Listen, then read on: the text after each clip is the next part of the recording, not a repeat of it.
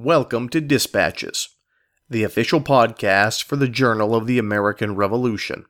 The Journal of the American Revolution publishes weekly online at www.allthingsliberty.com. For the latest in research, reviews, and commentaries, America's most important history is available free of charge at the Journal of the American Revolution. Johnson himself was a domestic philosopher, and it was his ideas that were read by ordinary people, the college graduates of the era, in the intellectual formative years of the 1740s and 50s. That's Journal of the American Revolution contributor Neil Olson, discussing the philosophy of educator and man of the cloth, Samuel Johnson, and he's our guest today. I'm Brady Kreitzer, and this is Dispatches.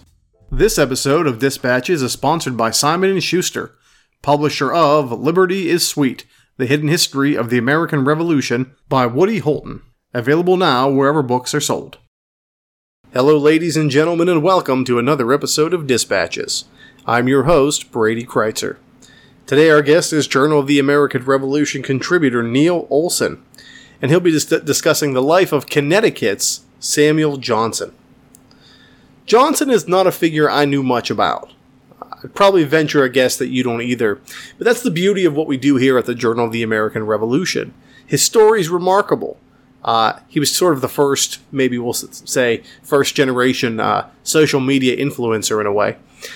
Samuel Johnson wrote a lot about reform in government, about reform in education, and reform in religion. Very much a man of his time. And his impact, as Neil Olson will discuss today, is undeniable. So sit back, relax, and enjoy our interview with Neil Olson. Neil Olson, thank you for joining us. Thank you for having me. Tell us about your background. Well, I was for many years a software engineer, and after I retired, a friend of mine had written a parish history book, and it was out of date. So after he died, I volunteered to update it, and I got interested into writing that history, and then another history followed, and another history book followed that. So I found myself in a sort of second life as a historian. And the church that I worked with was in New Haven, Connecticut, and had quite a rich history. So I've been working my way through some of the more famous members of the church and more famous incidents of the church. But the founder was the Reverend Dr. Samuel Johnson, which is what the article in JAR was about. Right now, I'm working on other books as well, including a biography of Johnson. What first drew your interest into this topic? We have a time right now where we are looking once again at the founders, maybe with a different viewpoint. And I wanted to give it a viewpoint that was perhaps a little more positive than some of the things we've heard. Johnson, my thesis is Dr. Johnson was the man who sort of invented the concept of the pursuit of happiness as applies to American history and American theology and American philosophy. He was in 1729, he visited the great philosopher George Berkeley, and while visiting him, he came up with this concept that education and moral philosophy and even religion are all based on the concept of the pursuit of happiness. This was not a phrase that was really known. We all know it today, of course, because of the Declaration of Independence. And I got into this partially because I was trying to figure out where did that phrase come from. So it was a very unusual phrase, and particularly in the way it was applied. Other people had used it, but it was always in a negative sense. The Puritans would say, if you follow the pursuit of happiness, you're going to end up damned because it's a vain pursuit. Dr. Johnson of Connecticut decided that, no, it was positive pursuit. In fact, it was the basis of your morality and your education. So I basically thought, we could do with a little happiness right now and a little bit of return to some of our core motives and core values of the 18th century. Tell us, who was Samuel Johnson? Sure. He was a member of an ancient Puritan family, a great-grandson of an immigrant to New England during the Great Puritan Migration. His family members founded Boston and New Haven, But by the third generation, they had become millers in the town of Guilford, Connecticut. Johnson was born in 1696. He was taught by his grandfather to read and write at age 4. He was something of a prodigy. Of course, when he grew up, it was clear where he would go. Yale had been founded 2 towns over in 1702. So he went over to Yale and began to study the ancient Puritan curriculum of the day that they taught there and at Harvard. He, of course, was a little bored by his senior year. There were only 70 books in the Yale library, and he had his Harvard tutor notes. And so he decided that he knew everything there was to be known, and he would write an encyclopedia of the sum of all knowledge in Latin. And he did so in 1 year, which was quite an achievement. But as he finished it, he got word that some donors in England were sending a set of Enlightenment books over, about 800 of them from England. And when they arrived, he discovered that everything he had learned was way out of date. So he decided to go read the books and then rewrite the encyclopedia. And when he did that, he was appointed tutor at Yale and started teaching it. He was the first man to teach the Enlightenment curriculum in America, including such things as Newton and Locke and Boyle and Copernicus. They didn't teach Copernicus or algebra until Johnson started teaching it at Yale. He was eventually, like anyone who teaches Copernicus in a theocracy, he was eventually ousted from his position, and he ended up becoming a minister at the small church in West Haven, Connecticut, which gave him lots of time to read more and to think about philosophy more. And he became a minister who really would prefer to get back into teaching, but at the time he could only become a minister because he had very unorthodox ideas on education. Neil, you open your article with a story of a horseback ride. You say it's very important. Tell us why. Well, this is right after he was appointed to this position in West Haven, a small little church. He discovered, he was a great reader. He left a list of the books he read, and it was 1,400 heavyweight books he read in the next 30 years. One of them was Wollaston's Religion of Nature. Wollaston was considered the founder of modern deism, among other things. And he was perplexed by it, and he had a lot of questions on some of the philosophy when he heard that the great philosopher George Berkeley was coming to America to found a college over in, I think, Jamaica. When Berkeley arrived, he decided to set up camp in Rhode Island, Newport. Johnson got wind of that and immediately got on his horse to ride out and meet the great man. And they spent weeks together, walking together and talking about philosophy. So on the horseback ride back, he considered some of George Berkeley's ideas and how they would apply to America. Having a somewhat independent mind, he came up with his own concepts. So the other reason, of course, for the study with a horseback ride is I uncovered a list of expenses that he had on the way over there and back, which I thought was interesting. And that I remember reading, someone said that they would rather have an expense report by a great man than 5 commentaries on it. And so I thought, yeah, I can see why, because the expense report was far more interesting than perhaps the fifth regurgitation of a commentary on a figure. So I thought it'd be interesting to start off with that as a hook. That this is America. The idea of America was formulated by this one man after meeting George Berkeley and after thinking about all the issues of Puritan America, and on his way back on a 4 or 5 day journey from Newport to Stratford, Connecticut. What does Johnson publish following that tremendous meeting?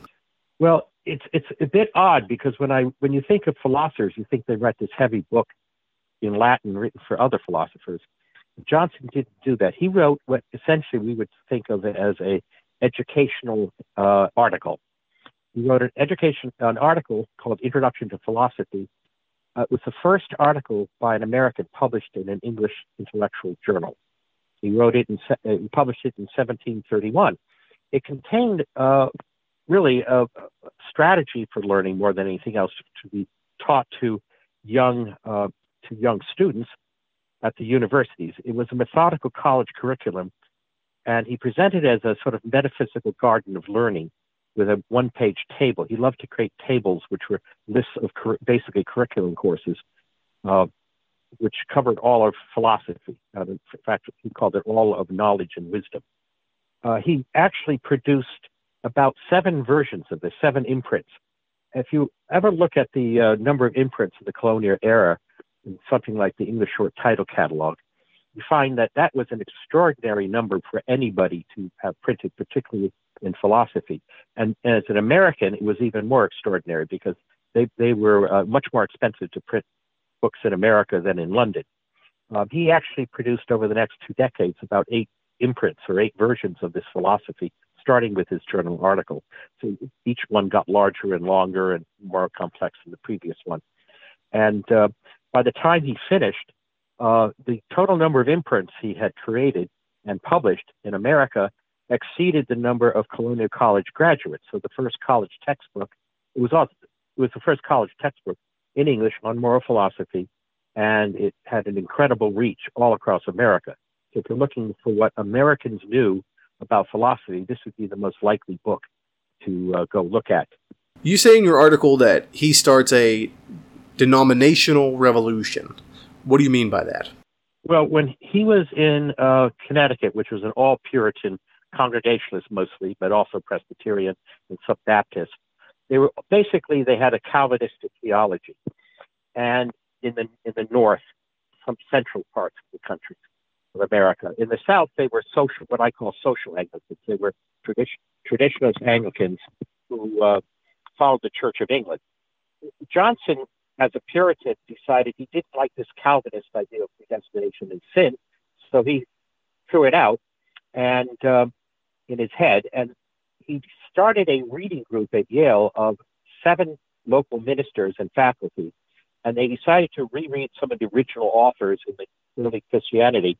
And when they read it, they began to doubt their own ordination and the validity of Calvinism. So the 7 of the 9 people in that group declared for the episcopacy at the Yale commencement of 1722, which shocked the entire New England. As far as Boston, they were in horror and awe of this change that these noted ministers had turned their back on the Puritan Church. After a great to-do, Johnson, of course, was fired from his ministerial position as a Congregationalist and ended up going to England to become ordained, along with 3 other men from Yale. And they started what can only be considered this new version of the Church of England in Puritan America. And ultimately, he was quite successful, became a missionary minister, and he ended up founding 43 parishes and 27 churches in around New England and Long Island. So that was his revolution, a denominational revolution.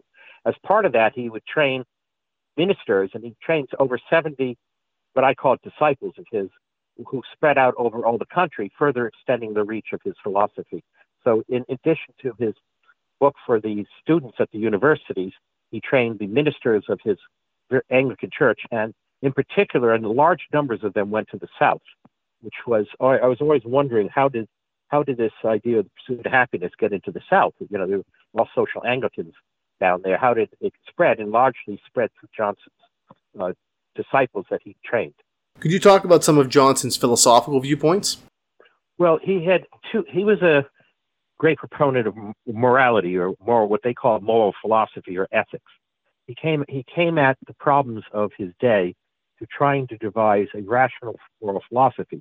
People of the time were trying to create what they called a religion of nature based entirely on science and math, and they were failing left and right to do so. And Johnson said, well, you can't really do that. You need some revelation to give you some kind of support or framework for your moral philosophy. So Johnson was very much involved in looking into the religion of nature and then finding a better moral basis for it. When you read the Declaration of Independence and you read the second paragraph there, where Jefferson goes into nature's and nature's God and the right to and the pursuit of happiness, those are right out of what Johnson was recommending in his own moral philosophy. But in addition to this ethical philosophy, he also had a speculative side to his work.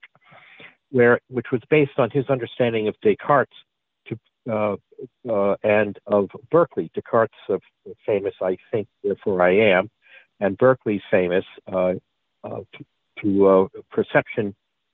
To be is to be perceived.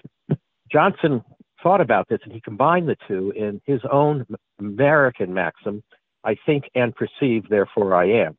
So he came up with quite a firm, very action-oriented philosophy behind his moral philosophy.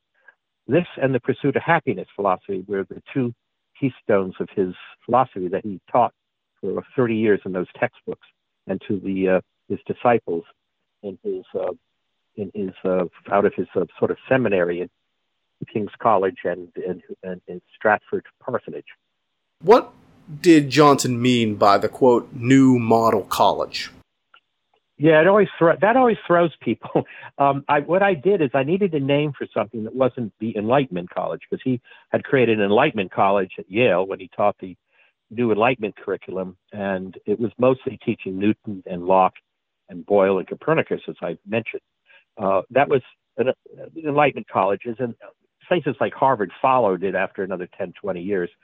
But in addition, he got together with a friend of his by the name of Benjamin Franklin and a new friend named William Smith, later Provost William Smith of Penn. And three of them together all published major books on education and college education. Franklin wrote The Idea of an English School. William Smith wrote a utopian work about a utopian college for Marinera. And Johnson wrote his moral philosophy textbooks. And the three of them actually got together in 1753 and talked about how they would create colleges. And Franklin and Smith created the College of Philadelphia. And Johnson created King's College, which is now Columbia University. It was the first of these new colleges. They were not only using the Enlightenment curriculum, they changed the way you taught. They decided instead of one tutor following students all through 4 classes, they would have subject matter experts called professors who would teach one course. And then the students would go from professor to professor. And they would also have not only the traditional clergy track, but they would have a professional track. They would teach doctors and lawyers and businessmen, as well as clergymen. That and a number of other innovations to the traditional model going back to Francis Bacon in 1300 and the Elizabethan era radically changed the way we teach in colleges. I needed a name for this, and I was really quite surprised when I went back. There were very few people who offered a name. They'd note that colleges changed to teach in English instead of Latin, but that was about it. And so I needed a phrase for it. And I discovered in the works of the President James Madison, and I don't mean the one who was president of the United States, I mean the president of his cousin, the president of the College of William and Mary, and later a bishop of Virginia, the first bishop. He wrote a letter to Provost Smith asking for a description of the new model plan for a college. So I thought the words new model was echoing, of course, Cromwell's new model army, was a good, at least labeling idea to describe this new university that was based on the pursuit of happiness philosophy and was open, non-denominational, profession-oriented, and why it covered every topic in the world. Of course, this college is what we teach today. This is our modern college, basically. So Johnson and Smith and Franklin created the modern university back in 1753. And so I figured it needed a new name. So I called it the New Model. And it's been a good name for it, I think, because except, of course, now we need a new model, then you have to come up with a better name. But right now, the New Model College is a model that they started in 1753, and in Columbia, which is now King's College, which is now Columbia, and the University of Pennsylvania. What do you feel is the legacy of Johnson?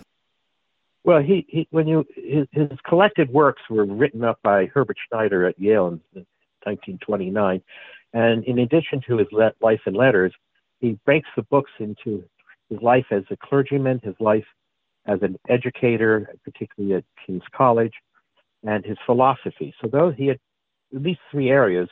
where he influenced in colonial America. He taught students directly. I calculate he taught over 3,400 students directly. And through his textbooks, he hit just about every college graduate in America at the time. But he also influenced people. We've mentioned Benjamin Franklin and William Smith, the two probably leading other educators than Johnson in America, in the colonial America.